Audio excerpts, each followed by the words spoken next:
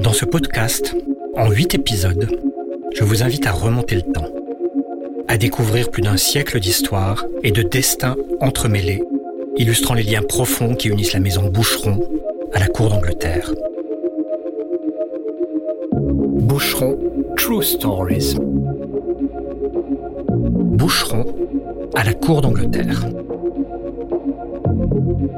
1918. Le premier amour du duc de Windsor.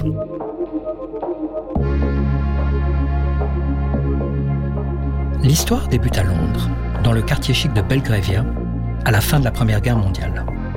Les éplins allemands viennent de lâcher la plus grosse bombe jamais mise au point par leurs ingénieurs.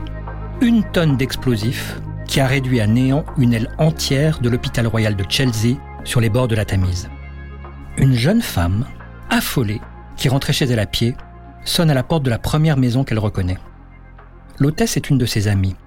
Elle donnait un dîner en l'honneur de son Altesse royale le prince de Galles, fils aîné du roi George V et de la reine Mary. Il a 24 ans. Avec ses yeux bleus et ses cheveux blonds, il est l'incarnation même des princes de contes de fées. Ses amis l'appellent David. La jeune femme se nomme Winifred Birkin, mais tout le monde l'appelle Freda. Elle est brune, fine et délicate, et elle aussi a 24 ans. En 1913, elle a épousé un membre du Parlement, l'honorable William Dudley Ward, dont elle a eu 2 filles, Pénélope et Angela. Le coup de foudre est immédiat. Freda et le prince ne vont plus se quitter. Hélas, leur mariage est impossible, mais ils vont devenir un des couples emblématiques de la société britannique des années 1920. Le prince de Galles viendra 75 fois chez Boucheron entre le mois de mars 1918 et le 30 septembre 1935. Il achète des dizaines de bijoux typiques de ce style art déco qui fait fureur. Broches en onyx et diamants, broches en diamants et saphirs cabochons, bracelets sertis de lignes de pierres précieuses calibrées. Aucun doute n'est possible sur la personne à laquelle ces bijoux sont destinés. Mrs. Dudley Ward rapporte certaines pièces à la boutique de Londres pour des réparations. Mais le dernier achat du prince de Galles, un clip de rubis et de diamants qui date du 30 septembre 1935, est destiné à une certaine Wallis Simpson. Elle est américaine, divorcée et remariée.